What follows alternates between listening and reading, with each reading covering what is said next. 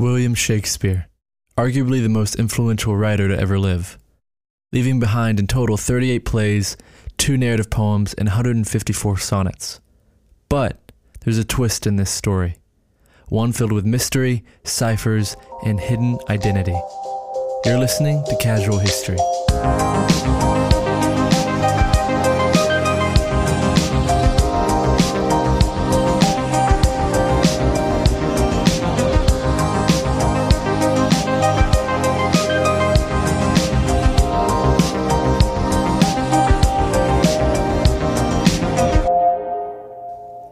Welcome back to another episode of Casual History. Jacob, how you doing? I am doing great, especially after hearing that intro. I am ready to learn more about William Shakespeare because I know a couple things. It's so weird how you learn half facts like growing up. Well, listen, I cannot lie. Before I started doing a deep dive, I knew the basics, but man, oh man, is there rabbit hole on rabbit hole within this world. And it consumed me a bit, honestly. I've been watching something, even leading up to this, us recording this, I've been watching a whole separate documentary because it's gotten me that hooked on this story.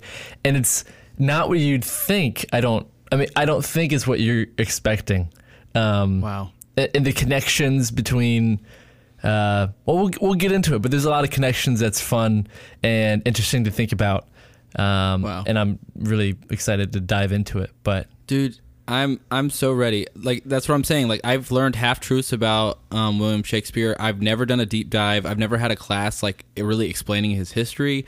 I mean, I know there were several discoveries about him having like pen names and like different identities for his writing. So I didn't know how deep that really went. So the fact that there's a podcast on this now, I'm ready. You take the red pill. You take the blue pill, you wake up and pill. Nothing ever happened. Take the red pill, you sail far. I don't know what I want. That's basically what we're going to do today. Okay. But there's a bit of a twist. And so what I propose we do, and what I thought would be best, is try to give you an understanding of his life, kind of some good points, an overview of his life, get an understanding of what we know of the general topic of Shakespeare, and then there's a twist, and we'll jump into that. Dude, I'm down. I know we just jumped right into it, but I can tell the excitement, and I don't want to stop it. Let's go. No, it's fine. And I do want to mention how awesome the reception on the last podcast has been.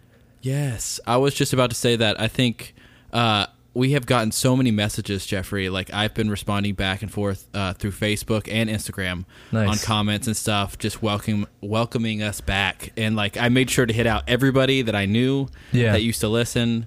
And we've gotten such good reception on it. I'm so happy with how it all turned out. Yeah, it's been great to see, especially after coming relatively back after a little bit of a hiatus of just not putting anything out. Even though I didn't realize we have, I think, over 72 or 70 podcasts out there since starting this. So, I mean, for us, that's not a small feat, I don't think. We've spent quite a bit of time on it. So it's been fun to see the immediate reception to the last one we just put out. Jeffrey, that's 70 hours of us speaking into microphones. Yeah. That has to be like close to 7. Yeah. They're not all an hour, but they're close to an hour. What's funny is when I was thinking about this podcast and, ideas like last week when we were trying to figure out what to do, or at least I was trying to figure out what to do, I was thinking about certain stories, and I would find a story that I thought was interesting, and then I'd realize we've touched on it halfway. There's a lot of intertwining webs through some of the stories we've already told and went into. So that's kind of fun to have some callbacks, and there might be a callback in here if I'm not mistaken. Again, I wrote this out and tried to put a thesis together, for this whole idea in this story about Shakespeare. But it's fun that we've been doing it enough now to where there's some callbacks on previous dives we've done on random subjects. So that's pretty fun. Yeah, and if there's enough tie, I mean, let us know which episode, and we can figure it out, and we'll let them know in by tweeting or posting or something like that. Let them know what the following podcasts are to listen to for more. Yeah. If there's more context into it. I do want to say up front about this subject.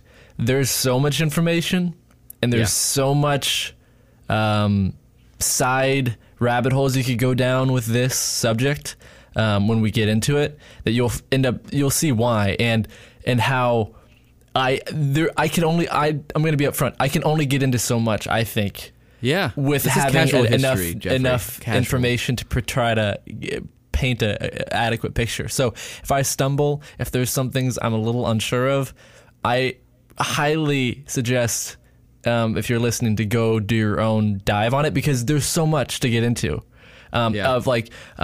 Mainly, again, this is funny to say, but the history of certain ideas, certain connections to certain connections in people, and you'll see why. Again, we'll dive into it, but I just want to say that up front before we jump in, to definitely take that with a grain of salt, and to definitely, there's so much out there. YouTube, there's tons of articles, books around this subject. So just wanted to. You only got an hour, Jeffrey. You only got an hour. I know.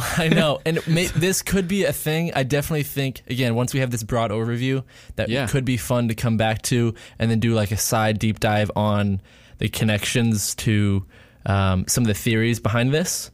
Okay. And I'm being very vague, mainly because I just want to. I'll jump into it when we jump into it. But if you're good to go, I say we do it. I'm good to go, man. I'm ready when you are.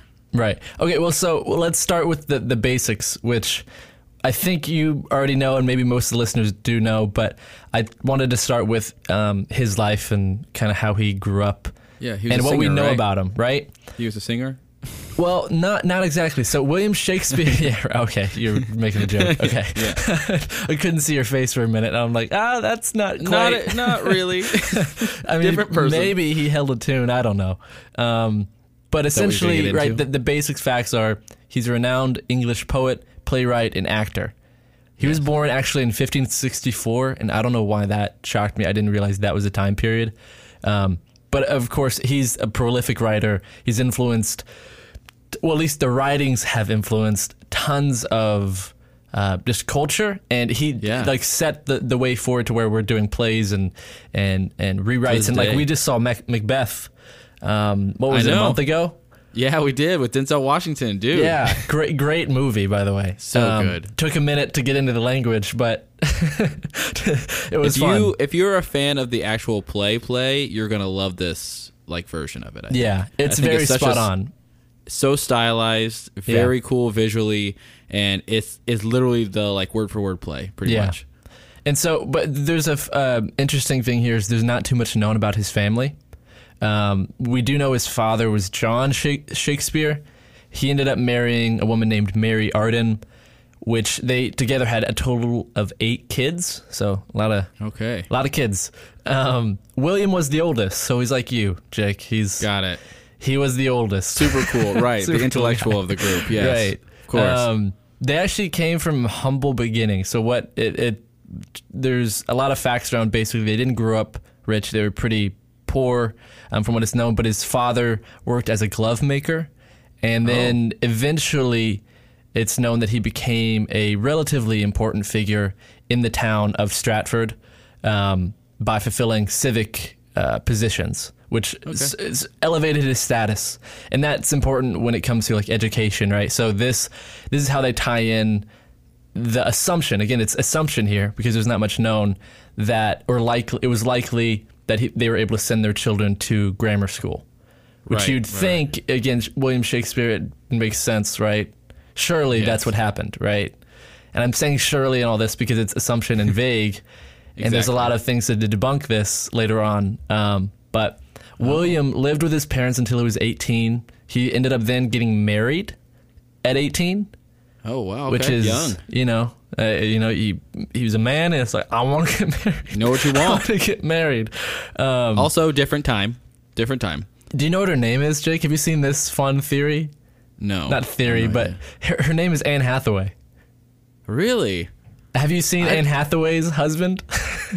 No. Okay, well, I think his name is William, if I'm not mistaken. Oh, wow, that's weird. And they look, and I'm not even lying, at least to the paintings. Pull it up, Jamie. Dude, that is weird. Pull it up, Jamie. Do it right now. There's a great photo. You should look this up if you're listening as well. Look up, it's got to be a meme somewhere. I saw a meme where basically they put Anne Hathaway and her husband alongside William Shakespeare and his wife, Anne Hathaway. And there's some weird parallels. Yeah, how they I'm look. looking it up right now. There's no way you I can't do that. But I thought that was pretty funny. But William and his wife, Anne Hathaway, not the actor, ended up having 3 children. Oh, do you see it? Are you watch it? Yeah, no, I'm sorry. I'm looking at the pictures now. Wow, that is eerie. Yeah. What is that? Wow. Reincarnation? You want to dive into that? Dude, I have no idea. What does her husband do? I don't even know. I really what's his don't. career? I could not tell you. That's a side Google search. But William and Anne ended up having 3 children. There was a set of twins, one of which died at the age of 11. So some tragedy within his personal life, of course, which kind of led into a lot of his writings, supposedly. Yeah. But essentially, there's not too much known, again, in this period of time. It then jumps to the knowledge of his career, right, where it started in London. The timing is still hazy, but it's known that Shakespeare's twins, his kids, were baptized in 1585, and then that by 1592, his reputation was established in London, right? So those years in between, so that from 85 to 92 is still considered a mystery and is generally referred to as the lost years. So not too much known in between that period of time. Interesting. But his name got around like town, obviously, whether that was like by word of mouth or pamphlets or his writings leading in up to 1592. Got it. There's interesting, again, I didn't realize this either, but he died in relative obscurity. I mean, he ended his life, he didn't end his life, his life ended, and he was known as a good writer in his world, but he was not on this pedestal as again in our teachings, he's the arguably the greatest writer of all time. Wow. Right. So, but I didn't realize that whole dynamic either, which was really interesting. Unappreciated genius. Typical. Yeah, I guess. Unappreciated. He's only the most copycatted. Works. Now.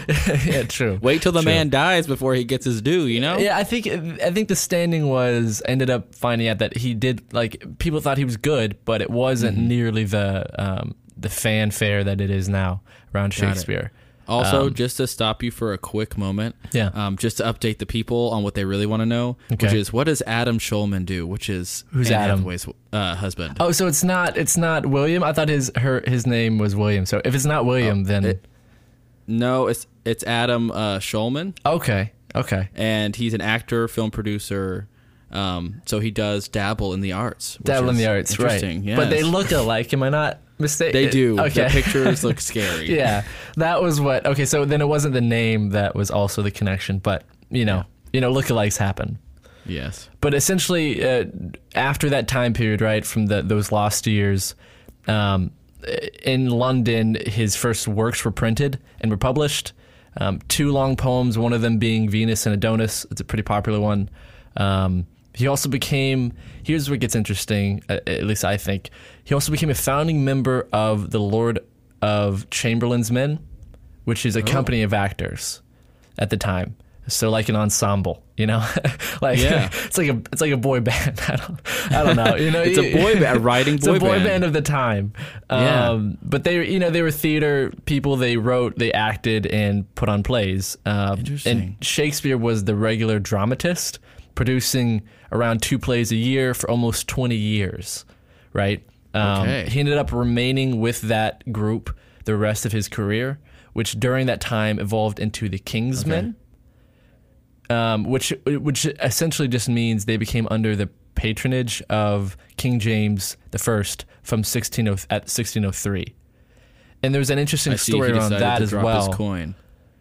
Yeah, but there's an interesting story here too, which I didn't want to dive all the way into because there's a whole backstory leading up to this. Give me the spark patronage. Notes. Right. Give me the spark notes.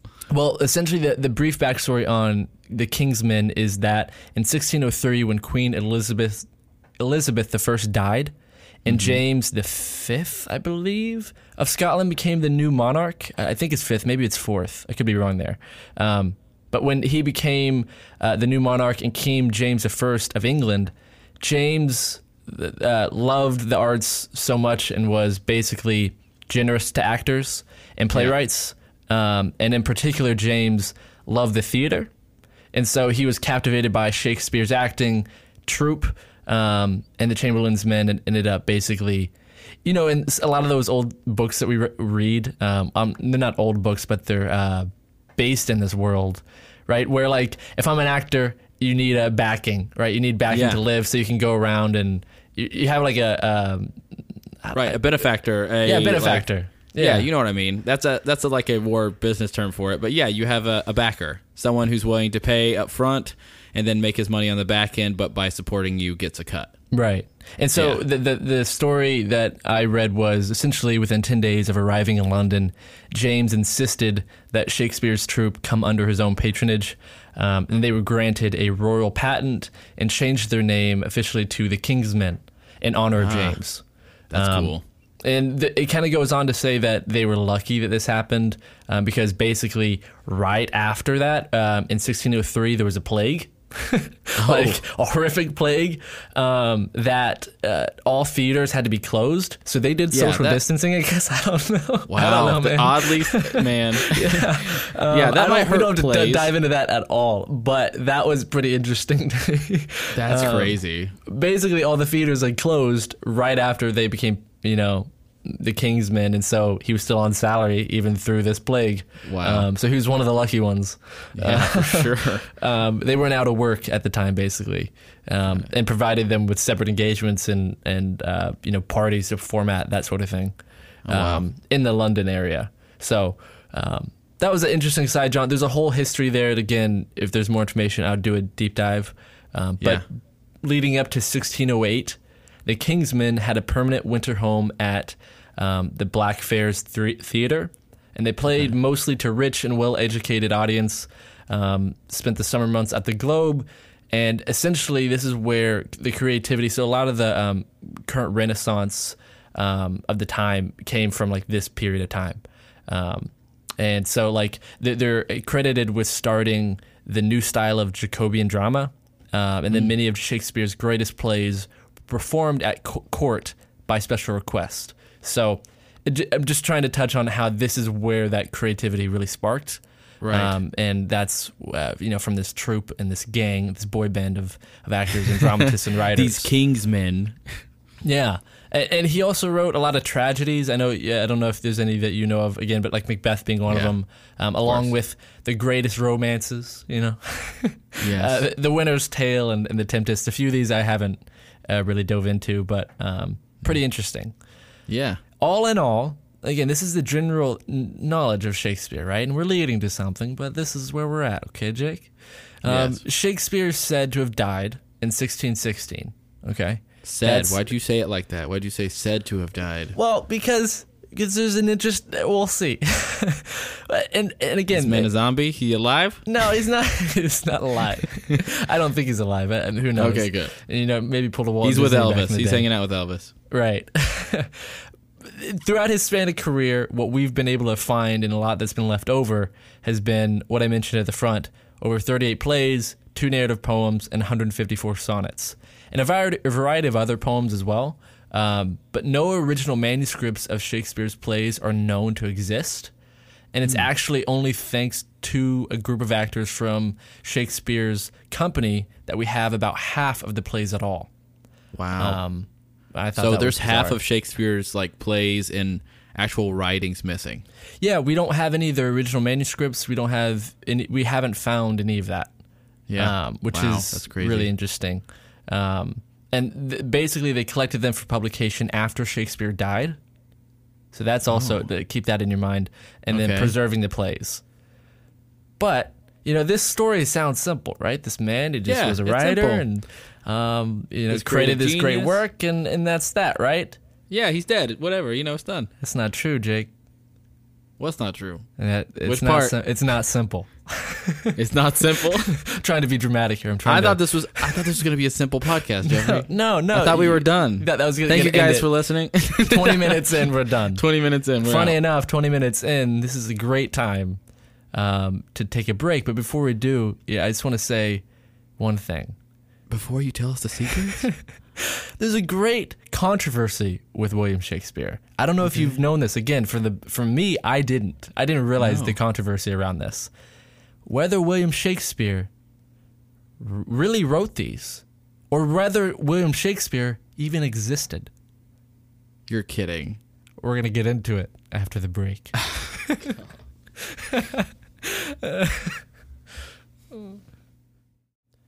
And we're back. Okay, Jeffrey, you've had enough time. No, so I'm going to take over this podcast now. You must tell me all the things and whether Shakespeare actually existed or not, or if he's a figment of our imaginations. Listen. I'm going to do my best to propose the ideas and the theories around the anti-Stratfordians theory, which is basically... Well, before we do that, I just want to mention... we should go ahead and do a shameless plug like we normally do after the ad. Okay. Check us out on Casual X History, on Instagram, on Twitter, on Facebook. We always are listening and watching those comments, and if you guys want to hear something specific, let us know. Absolutely. Would love to hear from you. But let's jump back in. I just felt like I had to do that. That's good. But anti-Stratfordians, it's a term. What in the world is that? And I think I'm pronouncing that right. I could be pronouncing it wrong. Again, please give me some grace here. But it's a collective term for people with various alternative authorship theories. And they believe that there's a whole group of, like, this is a running high class thought here, okay? And we've had people such as some of the great writers. Shoot, I wish I had their names listed out. But basically, they think that Shakespeare of Stratford was a front to shield the identity of the real author, or authors who, for some reason, due to either social rank, state security, gender, whatever it may be, public opinion, did not and could not accept public credit for the work. So you're... Okay. I mean, I understand, but I'm just a little bit mind blown. Trust me, it weirdly makes sense. It weirdly makes sense because the works are so good that maybe like they collectively wrote this and they had a surname to release it from to make it sound like one genius artist, and you had all these artists giving their input and making this thing. Right. There's the thought that Shakespeare... So there's the thought. So there's two different things. Well, there's a lot of different things, actually. So I'll just start with one. Basically, Shakespeare... The idea that Shakespeare was a real person, was alive, and basically just gave him credit, or they used the name after the fact. And so there's some holes here, right? Which we can get into the holes. But the biggest theory that's out there, or one of the main theories, is the Baconian theory. Okay, right. And so this follows... Of course, the Baconian theory, yes. Mm-hmm. Sounds like a math equation thing. Explain it to me like I'm 5, Jeffrey. Francis Bacon. That's who we're talking about. Oh, wow, okay? Francis Bacon. Do you know who Francis Bacon is? He deserves his own podcast. Yeah, he really does. I don't know like a ton about him, but I know that, like, I obviously know he's super famous. Yeah, so I know he's a big name. Francis Bacon was born 3 years earlier than Shakespeare. According to the timeline, okay? According to the timeline. According to our timeline. I say everything with a question mark now. Okay, if you could just imagine Jeffrey right now at a whiteboard looking like Sunny in Philadelphia. I am Charlie. Just like Charlie just putting string across the room. That is definitely me. According to our timeline. Well, Francis Bacon, he served as an attorney general. So this is a basic background of Francis. Served as attorney general, Lord Chancellor of England, he resigning amid charges of corruption, though. His more valuable work was he was a philosopher, took up Aristotle ideas. There's a EAN there I didn't pronounce right. But arguing for an empirical inductive approach, he's known for the scientific method, basically being one of the founding. That's where I know the foundation of modern scientific inquiry. Yeah. See, this is why I need to just explain. Like, this is why we have this podcast. Yeah. Because I know names and I don't associate them with the actual things. You know, you grow up and you hear the name Francis Bacon, and I'm like, yeah, I know that guy. I know he's like done something really important, but I don't know any of the details. So like, the fact that like this exists and we're doing this now is so awesome. Like, I just have moments like that where I'm like, I didn't associate this is why that. I'm here, That's Jake. nuts. This is why I'm here. You know, Perfect. That's why we're here, for the people. But Francis Bacon is a philosopher, essayist, scientist. He actually wrote the plays which were publicly. This is the theory goes that he was the writer that were attributed to William Shakespeare. So this is the theory that he was actually behind this, right? There's various explanations that are offered for this alleged subterfuge, which is a fun word. Most commonly, that Bacon's rise to high office might have been hindered were to become known that he wrote plays for the public stage. Because again, at the time, it wasn't like it was a little bit lowly, you know, to write plays. Yeah, dramas and like writing and being an actor is kind of a little bit of a a society thing, right? Thus, the theory goes that the plays were credited to Shakespeare, who was merely a front to shield the identity of Bacon. Okay, so at this point, have we said whether Shakespeare's a man? Did they pin it on a person in that Kingsman group? Right. And was just like, now we're just going to claim that you wrote all these. Right. Or was it just like a surname, just a name that no one ever met him? He was just an imaginary person. There's theories around both. And again, the reason why I said there's so much is that there's theories around both, and some may have more holes than others, and some may seem preposterous, but there's theories around both ideas. Okay. Cool. And I'm just trying to follow one of the main theories, and this theory that he is a real person. And that essentially this was first put forth in the mid-19th century based on perceived correspondences between the philosophical ideas that Bacon had written about in his personal work and then the works of Shakespeare, right? So they were able to go, wait a minute, this crosses over. And some of the proponents claim to have found legal and autobiographical allusions in cryptographic ciphers and codes in the plays and poems to further this theory. Wait, so if the dude didn't want any credit, why would you hide like National Treasure level maps inside your work?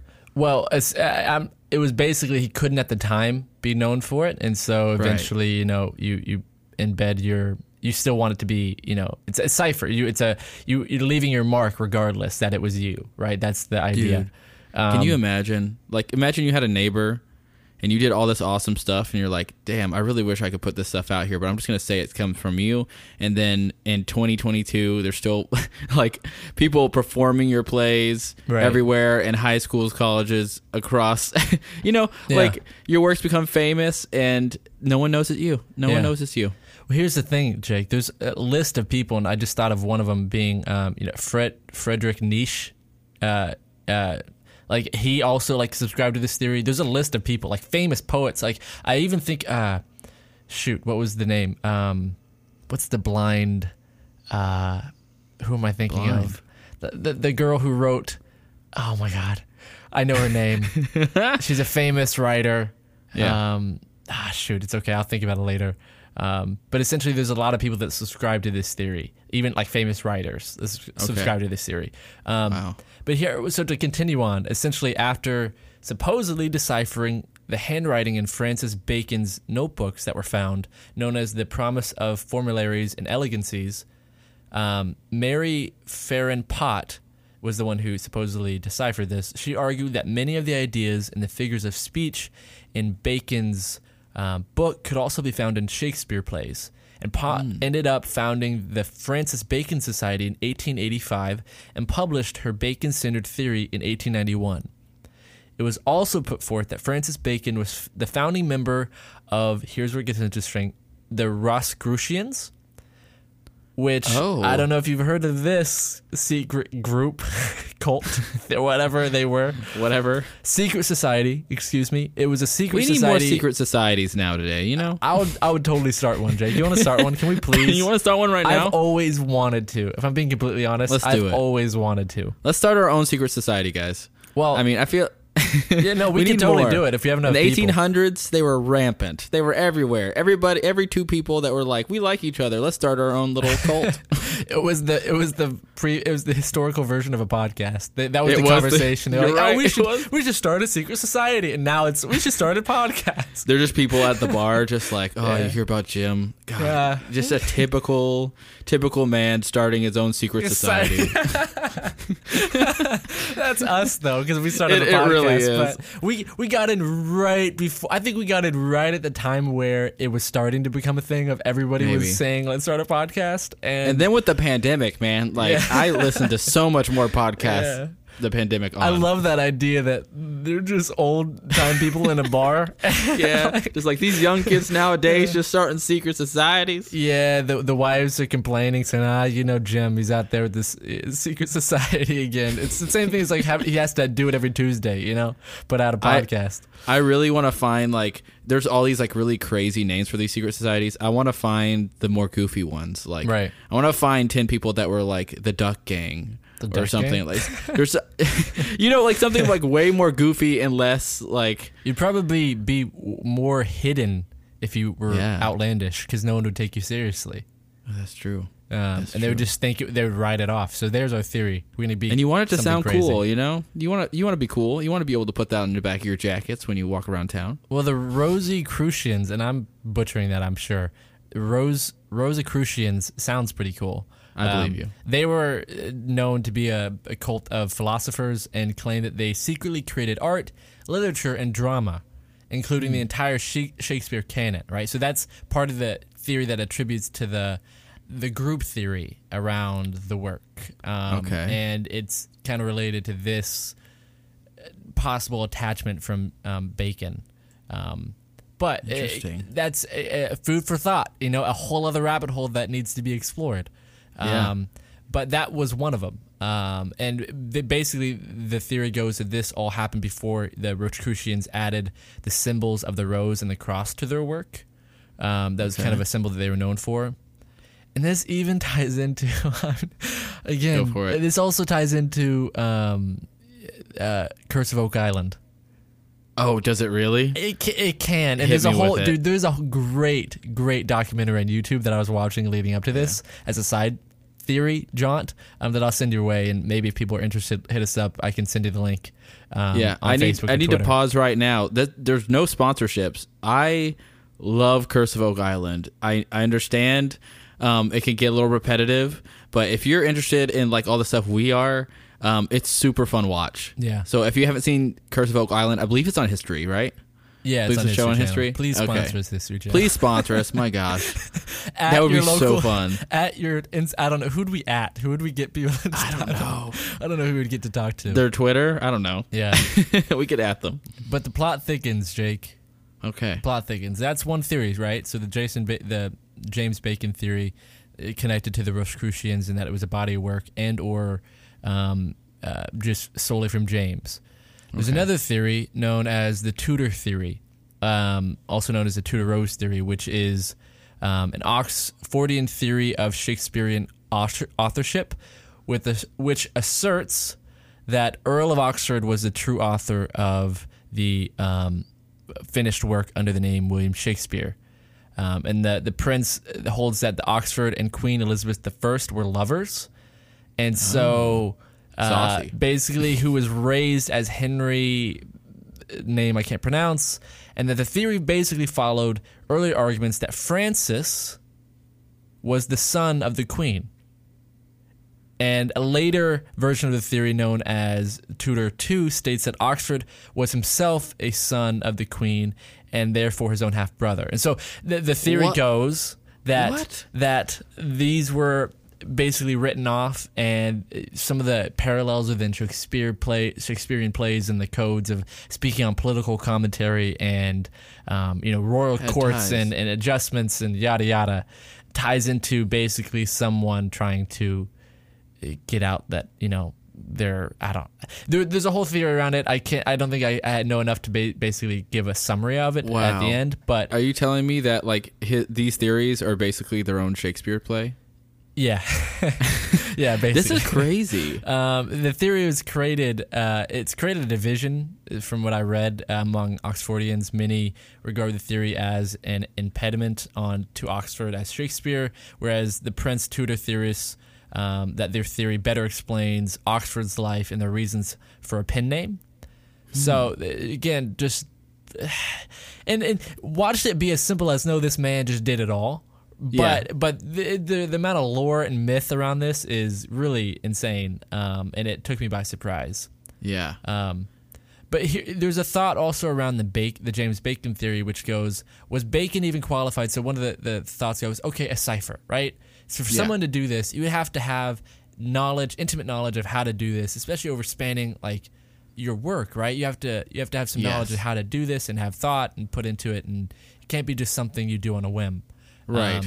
And so the question goes, was Bacon qualified to put together a cipher at the time? Or was there such a thing around? Like, was that a popular use case? Was that something that's being done, ciphers? I didn't know this anyway. The answer goes, essentially, yes. So the answer is yes. It furthers James Bacon. And so basically, the cryptographic world emerged through the invention of movable type, okay?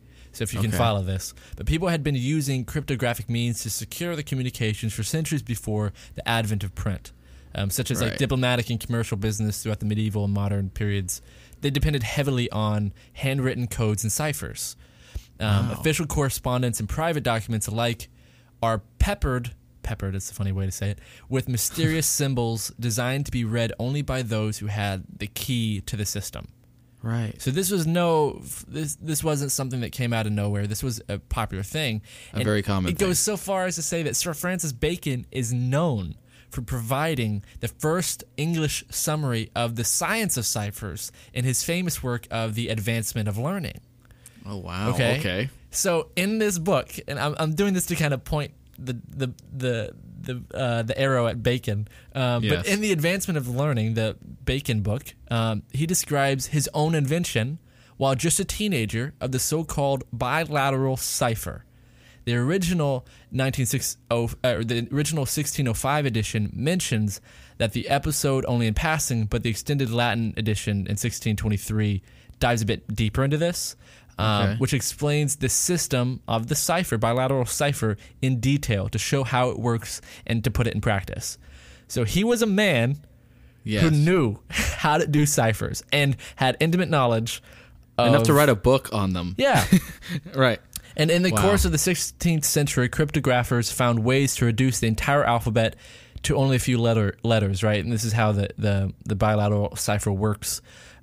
So statesman Sir Francis Bacon devised a system using just two. In Bacon's bilateral system, each letter of the English language is represented by a different 5-letter combination of A's and B's.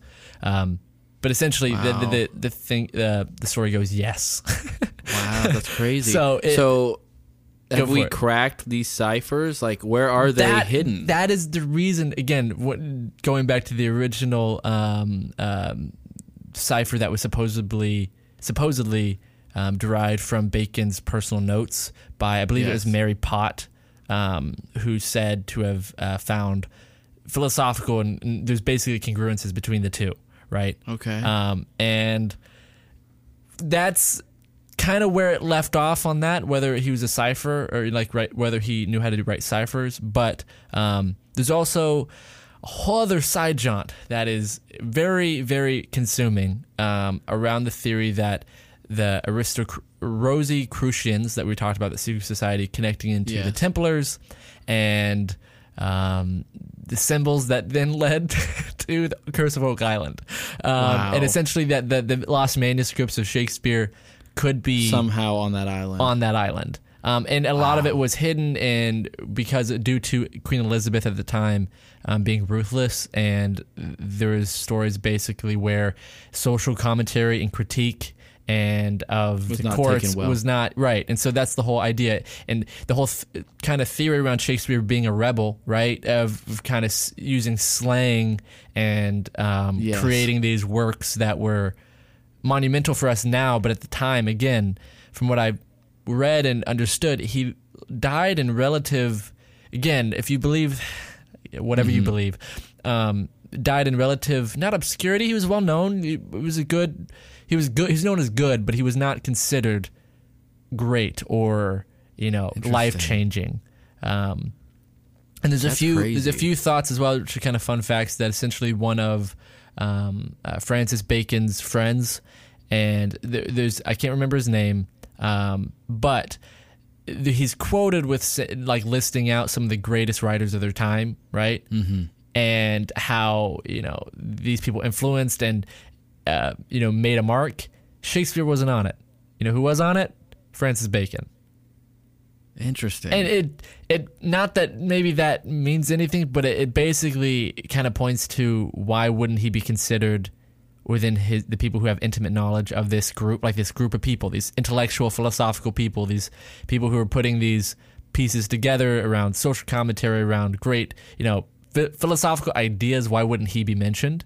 Or why, especially because they're in the same group, and it just it caused a lot of controversy, and there's so much more to be learned here. But and I hate to say that I don't have an answer for you one way or the other, but I don't. Of course, I don't have an answer for you one way or the other.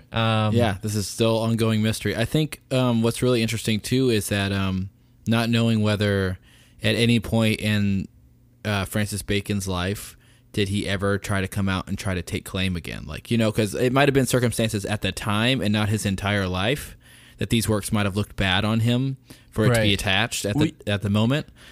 Shakespeare, sorry to interrupt, the folio. Do you know what so basically the first folio, which is that kind of grouping of the sonnets, the plays, and all that of Shakespeare's work, right? So if Shakespeare died in 1611, which is what was supposedly known, it took 3 years before that folio came about. And Bacon lived through that time. Basically, he lived up until 1623, I believe. And so basically, it could have very easily been if it took that long for all that to come out, it's a mystery, but that's one of the holes in the theory too. And also the hole goes that Shakespeare being of poor origin, how did he, there's a piece of information. So there's a finding of this parchment, right? On this parchment, it was supposedly signed by William Shakespeare, and the handwriting looked like a 4-year-old. Really? Quite literally was terrible. And they showed a photo of it in one of these docs I watched, and that again, they said, how could this man, if this is the writings of William Shakespeare, write this, right? And then showed a list of Macbeth and the writing and the interesting, the verses of the poets and sonnets, and if that's true, that also goes against Shakespeare being the person being they go as far to say that William Shakespeare, the man, was illiterate. Wow. So depending on what side of the fence you're on, you could go either way, I think. Just imagining William Shakespeare as illiterate. Yeah. And then how we think of him nowadays as this literary god in a way, is mind-blowing to put together. It really is interesting. There's also a lot of famous people. I want everyone to do their own research here, because some of the best writers also have subscribed and or at one point in time pointed to this being odd. People within our time and within the last 200 years. It's just really interesting to get someone else's take also who's in that world and definitely probably has a better knowledge of it than me. I don't think I have I don't know. There's defenders of Shakespeare to the end that this is people. He wasn't poor, so the theory goes that because of that and his he got slandered basically. That when you're someone who does something that's not in the royal court, or you're not in the prestigious what's the title? He didn't come from means, right? He didn't come from means that that they had. He couldn't have done this. So then goes this theory to try to degrade the man who actually did it. So wow, I don't know. And maybe this could be a foolhardy attempt to say, and maybe there's answers out there already, conclusion and holes in all of these theories. Mm-hmm. I didn't find them. I just went down a whole rabbit hole and found this list of information, and I think it's really worth diving into, especially if you're interested in trying to find out more Man, if I was anywhere near like the tech stuff like now, where they can use AI to analyze writing and keywords and phrases that connect. They did. Wait a minute. That would be my first go-to for Francis Bacon. Like, let's put all his input writing into a computer, to a supercomputer, and see if they find similarities. Because, again, if they could do that beforehand, just, like, visually read it and go, that sounds familiar. That sounds very familiar to how this person writes. I'd be very interested to see what, like, a supercomputer with AI would do to analyze this. And I could be wrong. I think some of these cipher claims might have come from something along those lines. That it was used, especially later in some of these research and documents, that they found more ciphers using that technology. And I could be wrong there. I don't want to speak too out of turn, but something hits my head when you said that. I think that's right. But again, just a fucking incredible wealth of interesting shit to dive into. Man, there's so many conspiracy theories throughout history. Just because there's so many like undocumented things, there's so much gray area. Yeah. Like exactly, like knowing that there's like a dark period in his life that we don't even know where he was at any point. Yeah. Just crazy. And then when you think about nowadays, obviously, like there are ways not to know where you are at every point, but I mean, basically, so much more tracking and be able to see. Yeah. I thought we could end this on some fun words that Shakespeare created. Yes, let's do it. I thought that'd be a great way to wrap this up. Okay. And start using it regularly in this podcast is what you're saying. Well, it's funny enough, they're words that you and I use every day. Well, not every day, but they're definitely within our vocabulary. But he invented them. Oh, wow. These documents, Shakespeare, the man or the pen name, created the legend. So words like bandit. Critic, dauntless, dwindle, elbow as a verb. So like to elbow somebody. Wow. Green-eyed to describe jealousy. Lackluster, lonely. Can I get an amen? Wow. right around. Damn. Yeah. Lovers Month, Jeffrey. Lovers Month. Yeah, like amazement, assassination, bump, bloody, baseless, disheartened, dwindle. These words did not exist before exposure, generous, gloomy. Yeah, those are some fun words. I thought we could end that on, but he created all of them. Yeah. Wow. That's all I got for you today, Jake. And I hate that I don't have more answers for you, but I think it could be worth using this. Maybe this is a potential part 1 to a later deep dive. It kind of explains a bit more, and maybe as I get more information, it could be worth coming back to if people find it interesting. If you guys don't find it interesting, I'm just going to do it in my spare time and keep the information for myself. Yeah, just do our own research, you know? Yeah, I might. Okay, well, my first idea is that I'm going to email Oak Island staff and try to get in one of their meeting war rooms as an expert on this and try to help them connect William Shakespeare with Oak Island. I think well, you know what's funny is William Shatner, I saw a clip of William Shatner on that show, and he brought up the Shakespearean mysteries and the docs. And again, they had no answers, but he brought it up saying, what do you think about this potentially being that place? And one of the main guys, I forget his name, kind of went, they just think it, everybody wants to have their mystery here, yada, yada. Right. And a few other people. So here's a fun fact we can leave off on. So on Oak Island, so one of the things James Bacon was known for, or Francis Bacon, was known for, was he had explicit writings about trying to preserve parchment using mercury. So that was a well-known thing that he did and wrote about, right? Right. On Oak Island, they ended up finding mercury and parchment, like way, way, way underground. They don't know whether any of this is connected, but if someone were to try to preserve a set of documents, and Bacon was one of the men who was involved in this, and he was speaking about preserving parchment, documents, parchment in mercury, and they hid it away. Wow. That, there's a possible clue there. There's a lot of other clues that lead there, according to some. I don't have enough knowledge to speak on it probably well enough, but that's one of them I found interesting. But wow, this was really good. Yeah. Okay. See, I found out I did not know William Shakespeare like I thought he did. I knew there were controversies around him. Yeah. I just had no idea it was whether he was alive or a person. And my mind's not made up. But in my head, he's still just going to be Shakespeare, the one person who wrote all of this. But to have this information is really fun and kind of, I don't know. If anything, it's interesting to see how this can come out of that type of situation. Like the fact that this is even a theory. Like, is mind blowing to me that like I sometimes think, do we attribute too much to certain people, right? Like these ciphers, these codes, these theories. Was this real, or was this something we like to fantasize about and and think is fun to do? I think at large, the idea why it's so hard hitting and thinking about this is just the fact that works like these and like art and like music, it all lumps together to me. Of like, those are things that literally time travel. Like art is the thing, not to get all philosophical, but like it's true. Like if someone made a song or something like that and that gets passed down and passed down and passed down, that is something that can live on forever. What you and I might say right here won't transcend time, probably.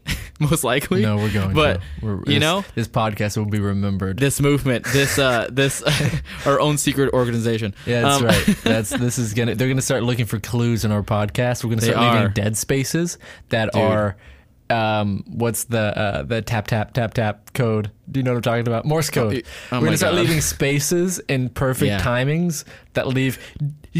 Wait a minute. I just had a great idea.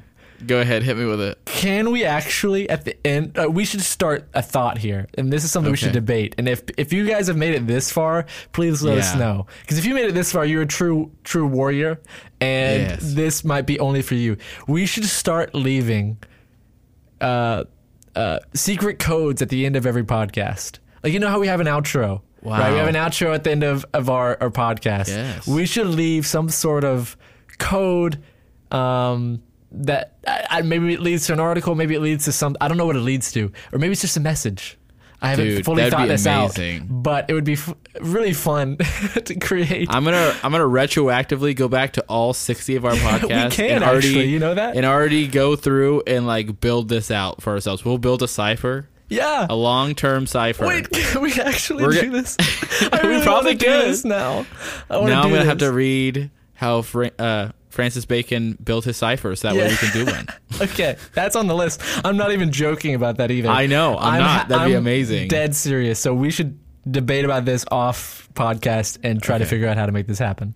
And not to keep talking about this, but this is also awesome. Do you remember, like, all growing up, that is something I've always wanted to do. Like, secret within messages? A website. No, like within a website, be able to have like, you click something that isn't a button in a corner, leads you to a secret page with secret content and stuff like that. That's always been something I want to do. So this cipher is like right down the middle of like, yes, I want it. I want the mystery. Maybe eventually we could connect it to those sort of media pieces that we eventually get up and running.